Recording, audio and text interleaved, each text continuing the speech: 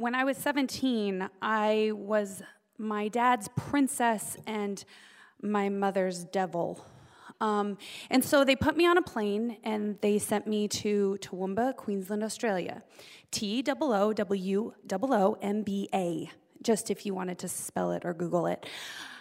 And I ended up there, and I lived with the most amazing family, and I had the most beautiful exchange. I got to walk on the steps of the Sydney Opera House. I got to climb the Burning Mountain. I got to do a bunch of things that a 17-year-old troublemaker doesn't get to do very often.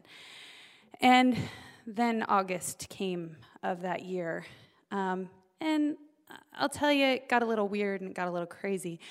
And I woke up one morning, and it was a day off from school, and I was ever so excited because I was a teenager and I love to sleep. And so I woke up that morning, and I had to go to the bathroom. I had to go to the bathroom. And to no avail, I did not make it to the bathroom. Oopsies. Don't tell my host mom. I cleaned up my mess, and I wandered away and spent the day relaxing. And that was fine. I liked relaxing. So at the end of the day, I was relaxing, and we got to a few days later. And I woke up that morning and put on my uniform as I had done 97 times before. And my host mother reminded me, hey, it's a doctor's appointment day. All right. When you're in foreign exchange, you get to go to foreign exchange camps. You get to meet really cool kids from really cool places, like the girl from Malaysia with tuberculosis. I was really glad to meet her. So in April of that year, I was diagnosed with tuberculosis. Yes, me. And so I got to visit the doctor every 2 weeks. They checked my lungs. They checked my heart. I was still breathing. I was still beating. I could go. And so that day, my host mom took me to school, and she said, "Are you feeling okay?" "Yes, I'm fine. I just went to the doctor. Didn't you hear? They said I'm breathing." So I went about my day, and at the end of the day, I was thrilled. It was seniors finals week, and I was ready to go home. And so my girlfriends and I decided we were going to treat ourselves. It was going to be chocolate milkshake, French fries, and chicken McNuggets. And I'll tell you that 275-pound fat girl was ecstatic. And we got home, and it was time to finish another assignment, and so my friend stayed, and we relaxed. And as I went to the bathroom for the 15th time, and my host mother had already berated me about the fact that McDonald's is going to make you sick, I have to agree with her. And so I quietly sent my friend home, and I went to lie down. And after I lied down, I sat up, I put a heating pad on, I practically stood on my head. The pain wasn't going away. So I called the neighbor.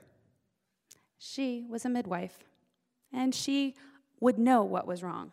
She had to. She had more knowledge than I did in my senior year of high school.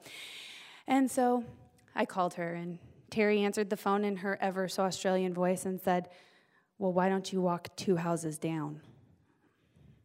"Well, I can't get to the front door, Terry." "Oh."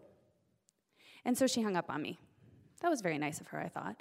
And she ended up walking in my front door, and she poked and prodded and asked some questions. And, "Kristen, did you lose control of your bladder today?" "Well, no." "Okay, remember that thing you weren't supposed to tell my host mom?" Uh-oh, that was going to come back to haunt me. "Yeah, I lost control of my bladder on Monday. I promise, please don't tell Miss Margaret. I'm really sorry. I didn't mean to, but..." "Okay. Kristen, we got to go to the hospital." "What? Why are we going to the hospital?" So we went to the hospital, and I can't tell you a whole lot about the moments between our front door of our house to the hospital, but she was a teacher at the hospital, and as the nurses and the doctors started taking tests and people started walking in and asking us questions, it was decided that by all of the nurses and doctors that I would pee on a stick. I peed a lot that day, so I was used to it. I was good. I got this one down. This test I could pass. And as the stick turned blue, had 2 lines, and in fact said positive across it, they all knew what was going on. I was a little in the dark. And so we went up to the next and what would be almost the final room. And they put this very, very tight belt around my stomach, and a beautiful nurse stood beside my bed and said, as this bleeping started, "Do you know what that sound is?" And I said, "Well, it's my heartbeat." I was the smart one in the group. "No, honey, that's your baby." So at 12:04 a.m. on August 13th, 1998, baby boy Thompson was born in Toowoomba, Queensland, Australia, to Kristen Thompson. Now, there are 1,000 questions I can guarantee you that you have, but I can tell you that I had my own set. How do you hold it? I'd never held a baby before. Does this mean I gotta go home? Who and how are they gonna tell my dad?